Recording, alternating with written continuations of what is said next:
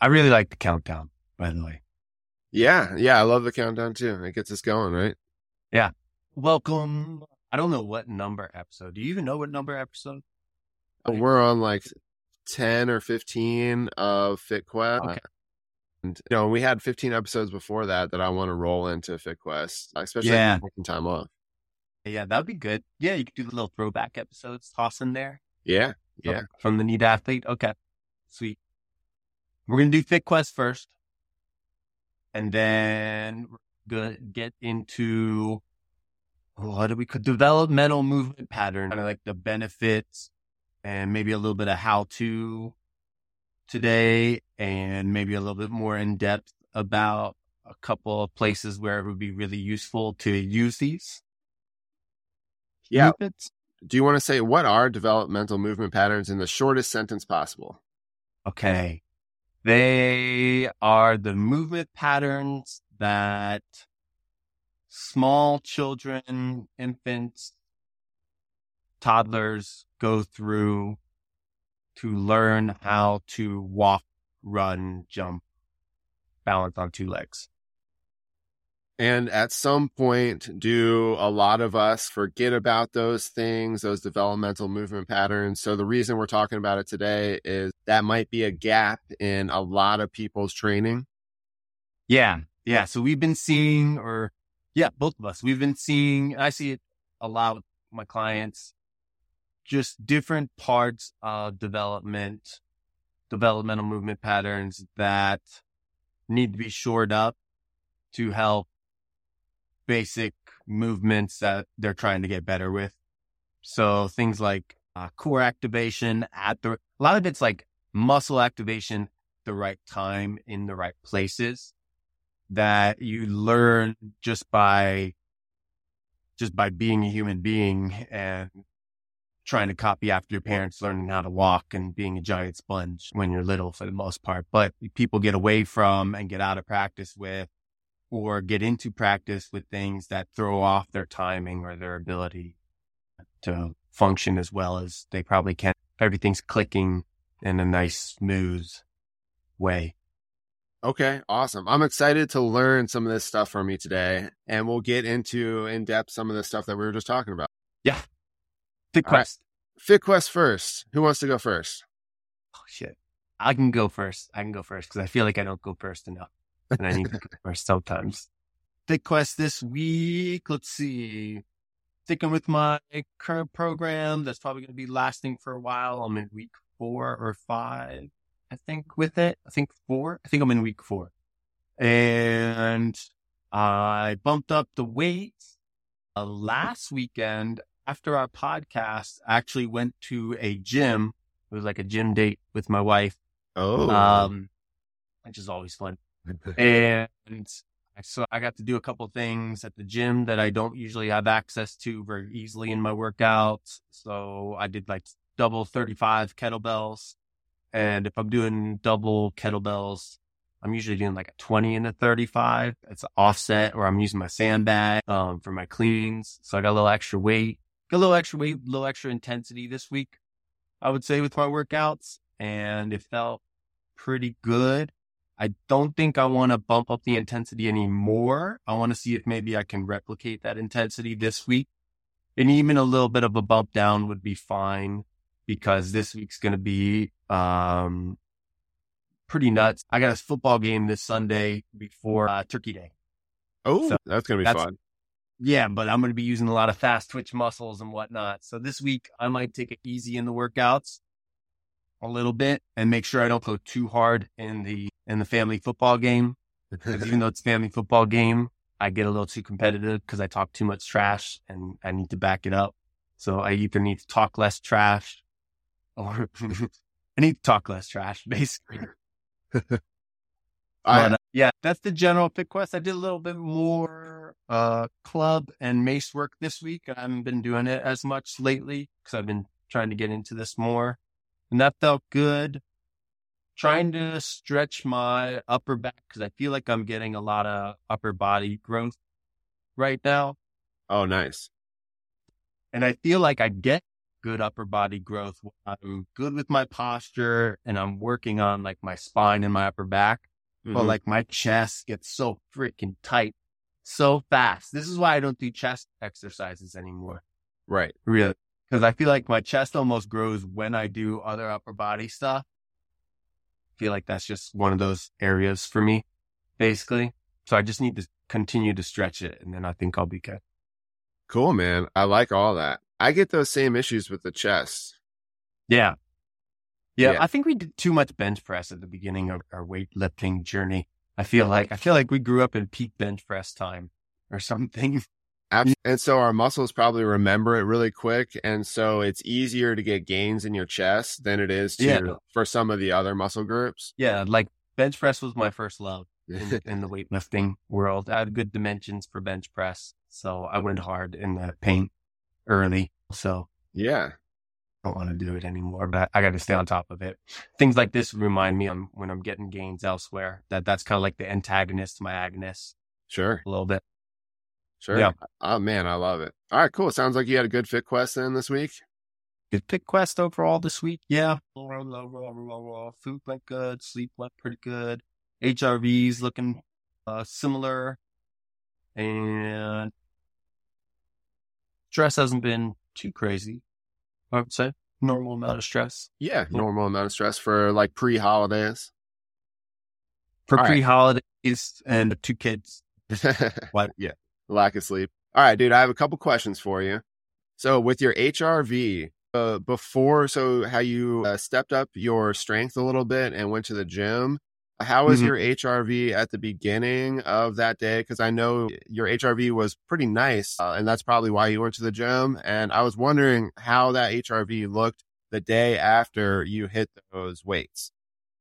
The day after, it actually was a little bit on the lower side. It was more in the yellow. So most of the time, you can categorize it by red, yellow, and green. So green means you're good to go. Yeah. Red means chill out. Yellow means you're on the fence. Yep. It might be good to get a little bit, see how you feel. If that feels like a kick in your butt, take it freaking easy. So I was in the yellow, I think, the day after the workout. It was interesting. I felt good the following day. So 2 days later, no, Tuesday. So I didn't work out again until Tuesday. So I went Saturday to Tuesday. Okay. And except for my usual things around the house and stuff like that, just like some stretches and some hangs. Okay. But Tuesday, I felt good, but I didn't have an HRV reading that day yet because it doesn't always come in depending on how often I wear my watch and whatnot. So I worked out, and then it did the HRV reading during my workout. And it was like, either your workout was hard or you're getting sick, but we can't tell because you did it during your workout. We got the reading during your workout, and you're just going to have to see. But then the next day I was in the green. Okay. All right, cool. Man, that's awesome data. All right. And I have one more point from what you said. So with the chest development, one thing that I've noticed over the past 4 months or so since I started doing the mace bell and the steel club work is I usually do that work on my off days of my upper body lifting. And what it does is that it gives it your upper body, this like extra boost on your off days where it's like this partial recovery that you're giving it. And then it's also this partial like muscle growth activation that you're giving it. And I think doing that really gives you like a boost. And when you were saying that you were doing both of that and then you felt your chest, I have that feeling right now because I'm in a little bench press phase too. It's also one of my loves. And whose isn't it, right? It's like, it's easy. You can do it when you're tired. You can do it when you're feeling good. You just lay down and squeeze your muscles. Yeah, exactly.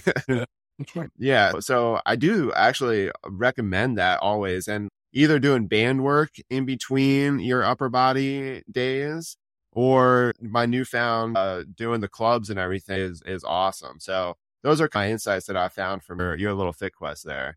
If you want to do like a full body routine, but you still want to get like the muscle building benefits of maybe like a bodybuilding routine, I would say you do your full body routine 2 to 4 days a week. The average is 3, right? Yeah.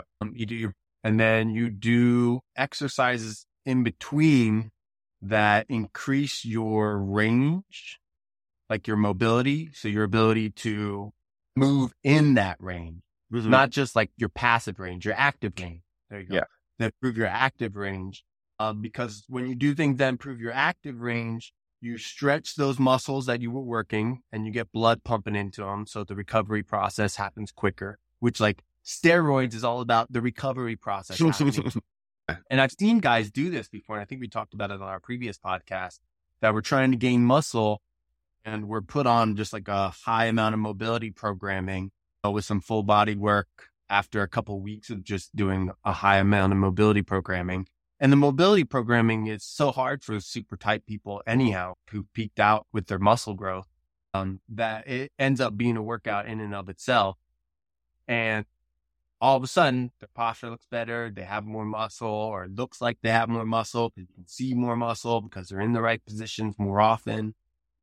And probably their old 100% is changed because now they're in the right position to be able to put more load on their muscle, right, or get that full range of motion, which is going to max them out even more. If their goal is to get huge, if they're a bodybuilder, or if their goal is to be athletic, then they would just change that same thing into more of a performance thing.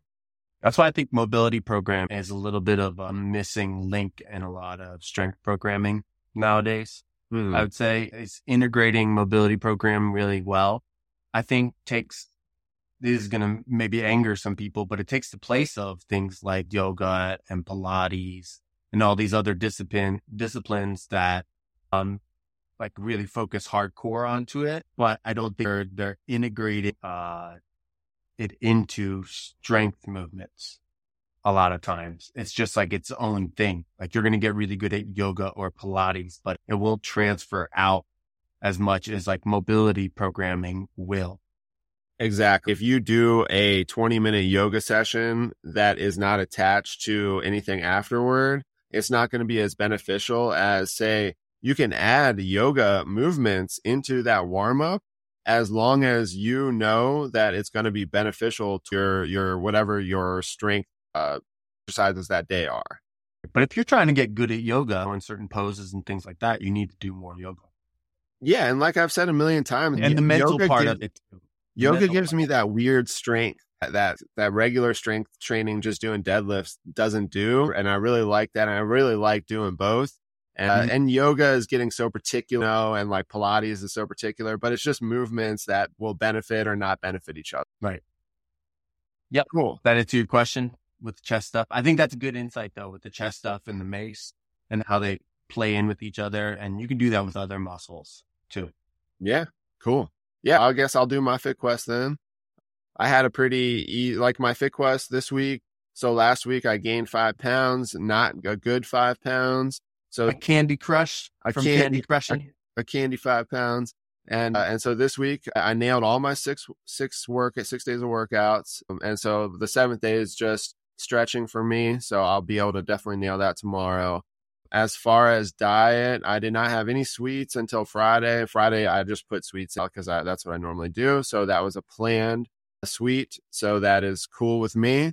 Now here's my interesting Fit Quest for the week is that, so I gained 5. So this is an 8-week block where my goal is basically was to keep my weight, maybe gain a couple pounds. So I am in a building phase. So I might gain a couple pounds, but I wasn't going to go overboard. And I was hoping to maybe lose a little fat. And at the very beginning of my 8-week block, if I gain 5 pounds that are not good 5 pounds, my question to myself right now is, should I add a 5-day mini cut in between the first 4 weeks and the second 4 weeks, where I'd maybe do 2 days of, say, a run and then 2 days of HIIT on say a very minimal carbs to maybe lose 5 to 10 pounds. And for me, I know that's a lot for some people, but that's not that much for me. And then go right back into what I'm doing right now. Or should I just maintain the course for the whole 8 weeks and just tack those extra 5 pounds up, which I didn't want to add on as me being stupid? Did you say you maintained this past week? You didn't lose or gain? I did not lose or gain. I maintained, ate healthy, and And ate you're in my. week 2? You're in week 2? I'm in week 2.5. Yeah. I'm in week 3 right now. The week 3 is starting So on Monday. Monday. Okay. Yeah. I think you can wait to make that decision until the end of the 4 weeks, I would say. Yeah. First. And then I think 4 weeks is a good time to switch it up. If you want to do a little deload in terms of the weight, but up in terms of the cardiovascular or the intensity, Yeah. for example. Yeah. I think even if you weren't trying to lose weight, that could be a thing you could do for sure. And then those following 4 weeks, I would go into, I know I'm going to be eating a lot around Christmas, and I'm going to go into a little bit higher rep range, not too high. Like right now I'm in the 4 to 8 rep range, and I'm going to move into 8 to 12 for the month of December. And I think maybe doing that little cut might be good. It might be bad, but I think that's a good point. At least don't even worry about it right now. Wait 2 weeks, see what happens, and then make the choice. Yeah, but it's a good option to have, I would say. It's good to have options at the end of like a microcycle. Yeah, because my immediate thought was, crap, I gained these 5 pounds. Let me switch my diet real quick. And everything needs to change. Everything needs to change. That was my immediate thought. And I don't want to change everything, but that's my immediate thought, right? Was I need to lose those 5 pounds because that's what I didn't want to do these 2 months, was gain too much weight. And then I realized it might be better to just wait a little bit, maybe put in that little mini cut, because that just breaks things up. Like, just so my body doesn't get used to bulking too much. So the weight doesn't just stick on too bad. I think it's more psychological than it is really related to the weight training, honestly, though, because the weight training could, depending on the person, I'm saying like not just Josh, but just depending on the person. If I was talking to a broad amount of people with this, I would say sometimes doing something afterwards can help you feel like less desperate and less anxious at the time when you're trying to do well with the food and the holidays and all that kind of stuff. And that might be like a good release for you. But then other times people will do something like this and it becomes like a fallback mechanism or a crutch. And you don't want it to become that either. So that's like the two sides of doing something like this mentally that I think is useful to know. So you want it to be something that helps with your mental state at this time in terms of your programming, if that's the goal. If you're trying to pay attention to your weight, for example, and not gain too much weight, because the mental state is what's going to make the decisions for you in those high pressure situations. All right, Does that make sense? That makes a lot of sense. And yeah, those are good insights that I'll take into these next 6 weeks of this program. Because if it happens again and this works, for example, you're going to think I can do that again. And you're not going to fix the mental state in those situations that much. Exactly. And from somebody like me who has maybe done this 20 times before, maybe that is the reason. It's because I know that if I gain those 5 pounds, I can just lose it. Yeah. And then, so that's just what you do. And it's not a high stress and you enjoy it. And then you get to enjoy the food without worrying about it. That's literally the reason I started working out. Yeah. People do that too. And I don't think that's unhealthy in any way. Some people think that's unhealthy. I think you can get obsessive about it. And I think there's a spectrum with it where you don't need to make other people do what you're doing. Some people do that. And I think that's when it gets a little extreme. Oh, yeah. One of the main reasons that I worked out was because I ate a lot. And I'm talking 20 years ago, right? And I wanted to eat a lot. And I was like, I'm going to work out and run because I want to eat way more than I could. And that was like a badge of honor 20 years ago. But now for sure, and that's so on your spectrum, I was like 98% wanting to do that. But for sure, over the years, I'm much more in the middle of 50%. Yeah, Where I'm not doing all the time. It's just more of a once every once in a while thing, knowing yeah, that I can lose the weight. exactly. Exactly. So it's like, yeah, it's interesting. All right. But I'm not going to go any more into that because the final part of my fit quest, which will lead us into today, is that so for myself, I've always got these like back spasms from time to time, and they've been really good for almost 4 or 5 years. And I think, and that's really when I stopped lifting super heavy weights. And there's a lot that went into it. And I did go into a lot of the basics that I skipped when I first started getting stronger. And I think that the basics that we're going to go into today are even more basic than what I got into. And because I talked to like squat, bench, deadlift, and that's most people's basics or most meatheads' basics, squat, bench, deadlift. Yeah. Yeah, I'm talking even more. Okay, like a dead bug. I'm hoping that dead bug is going to be in our conversation today. Yeah, dead bug's in there. Yeah. And I wonder though, and the question that I'm going to ask and make sure you answer it is that what part of the progression would a dead bug be in? I'm wondering if I am missing a beginning part of that progression. Because a dead bug is usually pretty close to where I start. So we can just go into it because the only other point I was going to have is that I hear a lot of people with this same issue who have recurring, say, back issues. And this can be any kind of issues. We talk a lot about this when we talk about low back health, I would say, for a lot of clientele. Yeah. Yeah. And then, so as a clientele, and so I would think, oh, I need to do core work. And then I go online and I look at certain core works. And when you find good core work, it'll be like dead bug, plank, bird dog, some bear crawls and stuff like that. Mm-hmm. And so I know that those are really good. And those are probably my most basic movements and that I know. And then I know a couple more since we've talked about this, and that's what I want you to teach me today are some basics and some reasons behind why we do these basics. Okay. So I think one of the things we talked about a little bit earlier before we started recording was this diagram that I would tell people to check out, which is the FMS diagram, the functional movement screening diagram of children from an infant stage, from born to walking, and the different positions that they get into and can be replicated as an adult. I like that as a visual a lot, but I'm just going to explain it in words just a little bit too. So okay.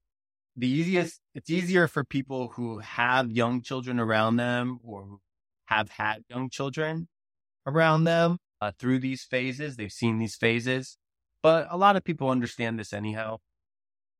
Think of a baby being born and just its muscular abilities to move and its musculoskeletal abilities to move. And then also a little bit its neural or brain development abilities to move. The stages they go through are things like, first, they're just lying down and they have to be transported everywhere and they can't even roll over. And then they're lying on their back, and because they can't roll over, they just start waving their arms and legs lying on their back, basically.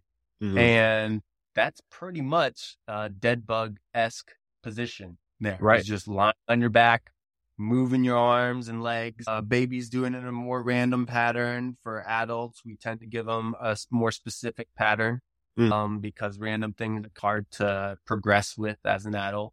Right. But they'll do it more in a random way.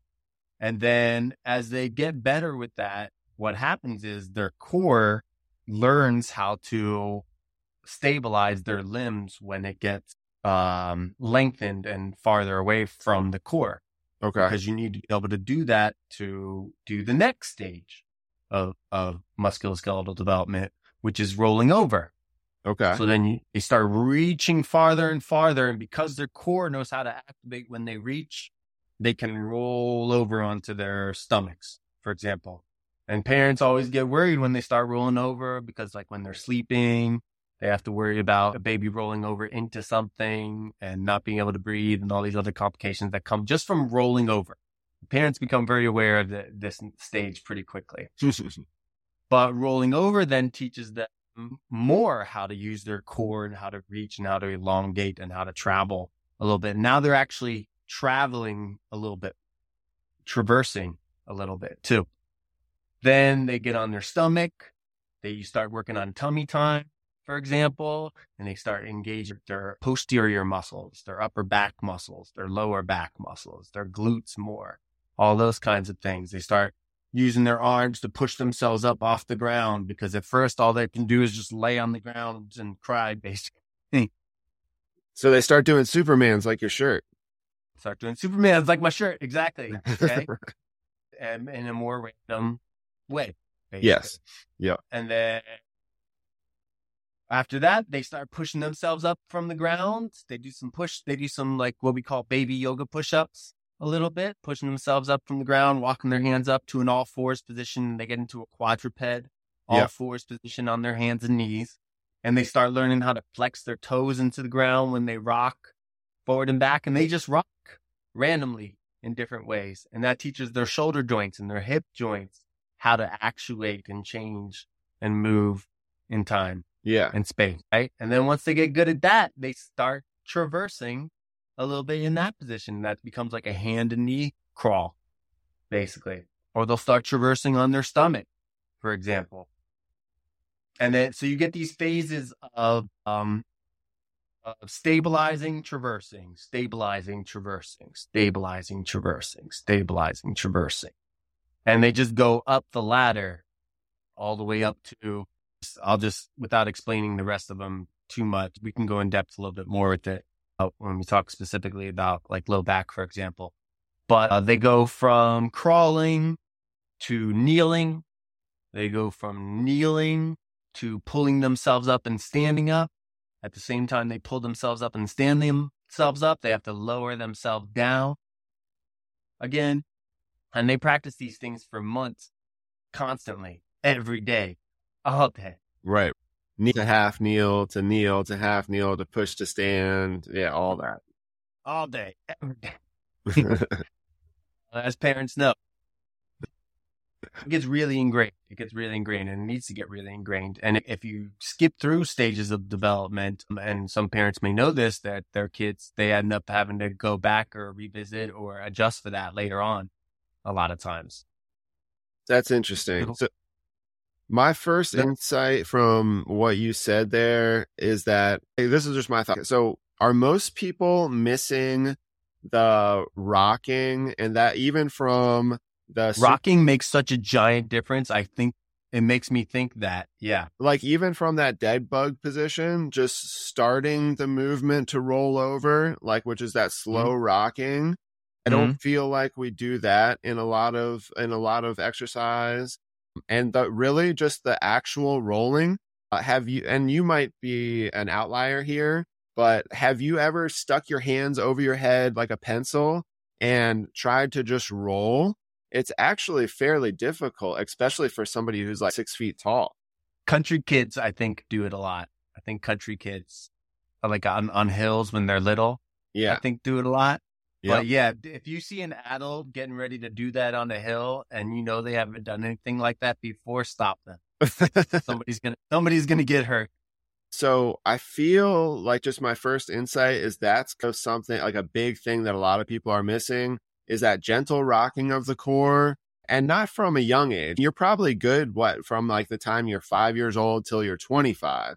It's just if you're an kid, if you're a little bit active. And so let's just say 5 to 20, you're probably fairly active. And then after that, it's going to be decline. And if you get hyperactive in specific things when you're a kid, you'll lose these abilities just as quick. Oh, that's interesting too. So maybe certain sports or certain activities that you do that ingrain a pattern in you. Yeah, they pigeonhole people a little bit, I would say. Okay, so that's pretty interesting. And the biggest sport adults partake in is sitting, I would say. Yeah, that's true. My favorite sport. So what do you think? Do you think there's anything into that insight? And if there is, what should more people do? Or am I just being crazy here? No, I think it's funny because I'll show people things like rocking and we'll do it in their warm-ups, and they'll skip it often. And then I'll put it in their program because they're skipping it too much in their warm-up. And then they'll start getting better with things in random places with their core. Yeah. They weren't getting better with before when they were skipping it. And then I have to have the talk with them that, that thing that you were skipping that I put into your workout, I think that's helping you a lot here. And I know because when I make you do it, like a lot of times, like even just all fours, rocking on all fours. Yep. People will be like, oh, my wrists are bothering me. Oh, my hips feel tight here. Oh, my neck, I need to chill out with my neck here. It just helps reset the system a little bit and bring some awareness to where things are and how they're feeling, and then activate in the right places. And also give you a little bit of a heads up, if you do it early in your workout, where you need to adjust. And a lot of that's done subconsciously. So you mentioned resets before. Can you explain that a little bit? What would a reset do for you, and why would you need a reset? So in this case, for example, I call it a reset because it takes you out of this isolation mindset that I think a lot of people have when they're doing exercises, where they're just trying to push really hard in one specific muscle group in a movement, for example, or they're just trying to push really hard in general everywhere as much as they can. Or they're stuck in positions where they don't even know they're pushing harder than they need to. So resets, like an all fours rock, for example, or things like an all fours rock will reset the body in a way where you notice when you rock where to chill out, where tense up, when to do it. That it's just it's ingrained in the human body, I think. I don't know exactly why, honestly. My best guess is because of these developmental reasons. And I can say a lot of different scientific research that talks about how children who don't get enough crawling will can have a higher likelihood of developmental issues with their musculoskeletal system. So there's evidence out there that suggests that it's really accessible. It's really accessible. Like you just need to get down to the ground. And a lot of people don't even get down to the ground. And it's funny because when I train people with dogs, for example, or pets, we'll get down to the ground, and you can tell they don't get down to the ground because their animals are ecstatic. They're like, oh my goodness, you're on the ground with me. Yeah. Just go nuts. Yeah, I'm on the ground all the time. I have like my dog and 2 kids just like slobbering on me, and not the dog, the kids. No, I'm just kidding. The dog too. But that's crazy. So why, like my big thing here is, okay, if you go to the doctor and because of lower back pain or whatever, they might tell you need to go do core work, right? I think that rocking, so what it sounds to me like is that from a young age, you learned how to do this, and then your body forgot. And I don't think you said this word, is proprioception, right? So basically, when you're laying there on the ground, just doing that roll, really just doing that rocking back and forth might teach you the proper way your core is going to engage, instead of how it's already engaging, which it might be engaging for a plank, or it might be engaging for that dead bug, but it's not engaging for the natural movement of actually like getting up off the bed or anything like that. And that's where a lot of people get injured a lot of times, is in these weird, like floor, getting up and down from the ground type movements. Not lifting weights and being firm and stiff lifting weights, but just doing these small movements, like grabbing a plate out of the dishwasher. I think I've thrown my back out 3 times in my life. And I'm only 37 years old. Like, Get things from the cabinet. Yeah. I think this is very enlightening for me. I know I added some rolls in when we first started talking like 3 years ago to my workout, and I think I'm going to add it in again. Just some simple. Now, do we want to get into like some exercises and stuff, that like some simple exercises, maybe like 3 to 5 exercises that you think everybody should do that most people don't do? I really like the all fours rock. And so that's just a quadruped or tabletop position, right? And would that be your palms flat on the ground and you're just rocking forward on your palms and your hips? Or like, So your palms are under your shoulders, your knees are under your hips. So you got like a table-esque kind of torso support, and your toes are dug into the ground behind you. okay. So that way, when you rock back, you put pressure into your toes more. And then when you rock forward, your chest is going to go over your hands a little bit, and you're going to put pressure into your wrists and hopefully your fingertips a little bit. I like to tell people to have active hands versus like flat hands. So you check on your fingertips and your wrists when you rock forward, and then you rock back. You check on those toes and hips a little bit more and rock forward. And when you go over your hands, you get a little bit more core activation. For example, you can play with this. I usually tell people to play with it in a cow position, like a cat cow. And cow is belly down, chest up, looking up a little bit, rocking forward and back, and try and keep that cow position. Don't let your hips tuck under. And then sometimes you can let your hips tuck under and go all the way back into a child's pose, for example. Or you can go all the way forward and lay down, for example.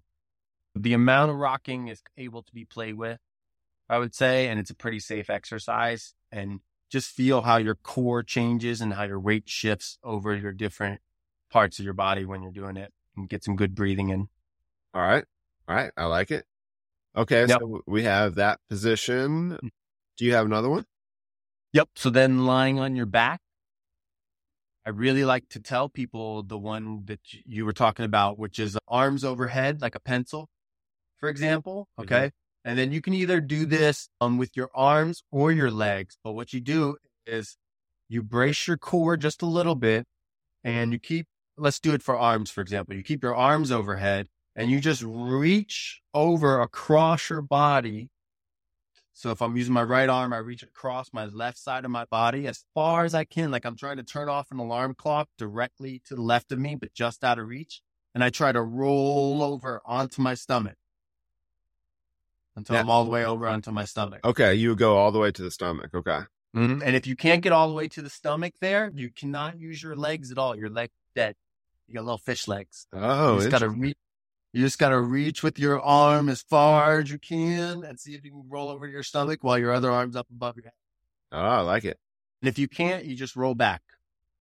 And you don't want to tense up your neck. Your arm is leading you and your core is attached to your arm. So if you can attach your core to your arm, you will roll over. Okay. If you try it, you can use your neck and reach with your neck and push with your legs, but you're not allowed to use those. And you do it with your arm on one side, you do it with your arm on the other side. It's easier to do that actually with the legs for most people because that's more weight. So for example, you have your arms up and you put your leg up and then you reach across with your right leg over the left side of your body until you roll over onto your stomach. Yeah. That's feel a really like good those one. are hard.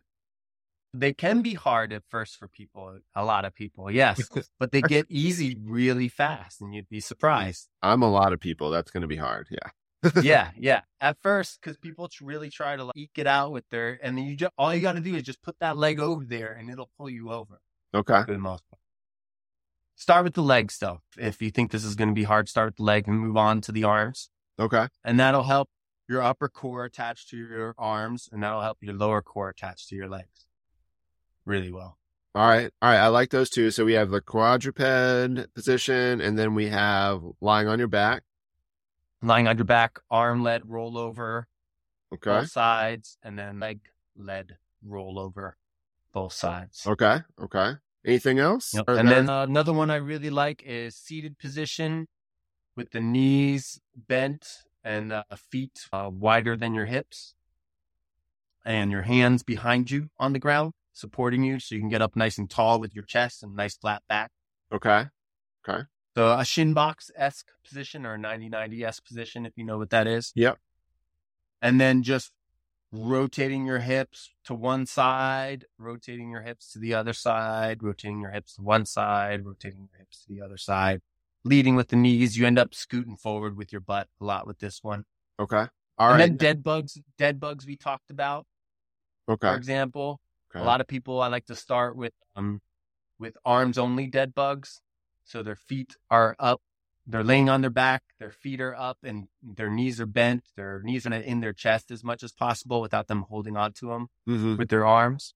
And then they're just going to go back like a backstroke above your head with one arm, back like a backstroke above your head with the other arm, for example. And if it is hard to hold the legs up, they can use one arm to help hold their knees up towards their chest and go back with one arm. Nice. Nice. I like that. And hold on. Should people do this like in the morning, at the beginning of their workout, at night, or like how should they add this into their day? I like a lot of this stuff as warm-up type exercises before workout, and I like to set up warm-ups like this in a way that I'm doing movements that I'm going to have to use those muscles during the workout more. Right. And so like a little bit more things that would help my glutes on a day where I'm going to be squatting heavier or something like that. But if you're doing a full body workout, you just do a full body kind of developmental warm up, basically. Get to the point where you're marching or walking or doing some kind of traversing, standing traversing. Yeah. Yeah. You start with lying, rocking, and then lying, traversing, and then you go to all fours rocking, then you go to all fours traversing, then you go to kneeling, rocking, then you go to kneeling, traversing, then you go to squatting, holding, and then squatting, traversing. But you can do all that all the way up the ladder if you want to get in depth with it. That's 20 years of training experience right there, ladies and gentlemen. And then what you do is you take that warm up and you can just cherry pick from that throughout the week. Do the things that you feel during your workout warm up that maybe, okay, that's feeling tight or that's getting tighter over time right now, for example. So you can do that a little extra, like in the morning or at night or whatever, just to help a little bit. Yep. And if it's really getting tighter over time and you can tie it to a specific exercise, you might want to do it right after you do that specific exercise. Okay. All right. And then if you're skipping your warm up, put it in your circuits to do during those circuits. I was going to say some of those exercises are just going to be the whole workout for some people. And some of those are going to be like just the warm up for some people. So it all depends on your own ability. Yeah. Yeah. But I like them as primers. I think they're really good as primers, but I also think they're really good just for overall health. And they can be good for mobility and strength capacity used in the right ways. Absolutely. All right, man. That was a lot of good information. Do you want to go into anything else? Or we're going to end it. Okay, let me say one thing. All right. With these movement patterns, you can get into some crazy rabbit holes with like animal movement patterns and stuff like that, where I would say take them with a grain of salt. And I get why there's skepticism about these types of movement patterns and implementing these into a strength program, because there are people kind of take these a strong marketing extreme, and there's a reason why it looks really dumb, honestly. And I don't think that's just me, because I've seen people look at some of the things and think they're gimmicky and just kind of not listen to them or not pay any attention to them. But there are a lot of gimmicky things. There are some kind of like grain of truth in them. And for these kind of gimmicky things, that's the kind of grain of truth I'm trying to point out here with these crawling type movements, maybe that some people might be thinking are really gimmicky, and they can get really gimmicky really quick, or they can be things that people just use to just fatigue the crap out of people. Right. You shouldn't be using these, I would say, to fatigue the crap out of yourself. These developmental movements are not endurance type movements. These are like skill type movements. So you got to be really introspective with these. And that's going to take some time, and it's going to take a good amount of practice, and you might do it wrong for a good amount of time before you do it right. Absolutely. Now, besides you, Mike DeVivo, as being like a resource for this, are there a couple of good resources online that you've already added that people can go check out? Yeah, so I sent you the link I sent you to Original Strength. Original Strength. I really like Original Strength for this. I do see some good FMS, the ones who do the FMS test, they have some good movements. Some of them. And that's functional movement system. Functional movement system. Yep. Yeah, and it might be easier to find it if you use those words too, versus the abbreviation. We can give explosive performance a little bump. Explosive performance in our area, they do a really good job of implementing these movements and warm up routines and even in circuits with people. Absolutely. And then, yeah. And if you're not quite sure or you're trying to figure things out, I do free trial at the beginning of my programs to just help people figure things out. So, Oh, hit me up if yeah. you need help. All right. Sounds good, Mike. Yeah. All right. Let's do it. We're done. Sounds good. Peace out, everybody. Go forth and move better. All right. Have a good one, guys. See you, Mike.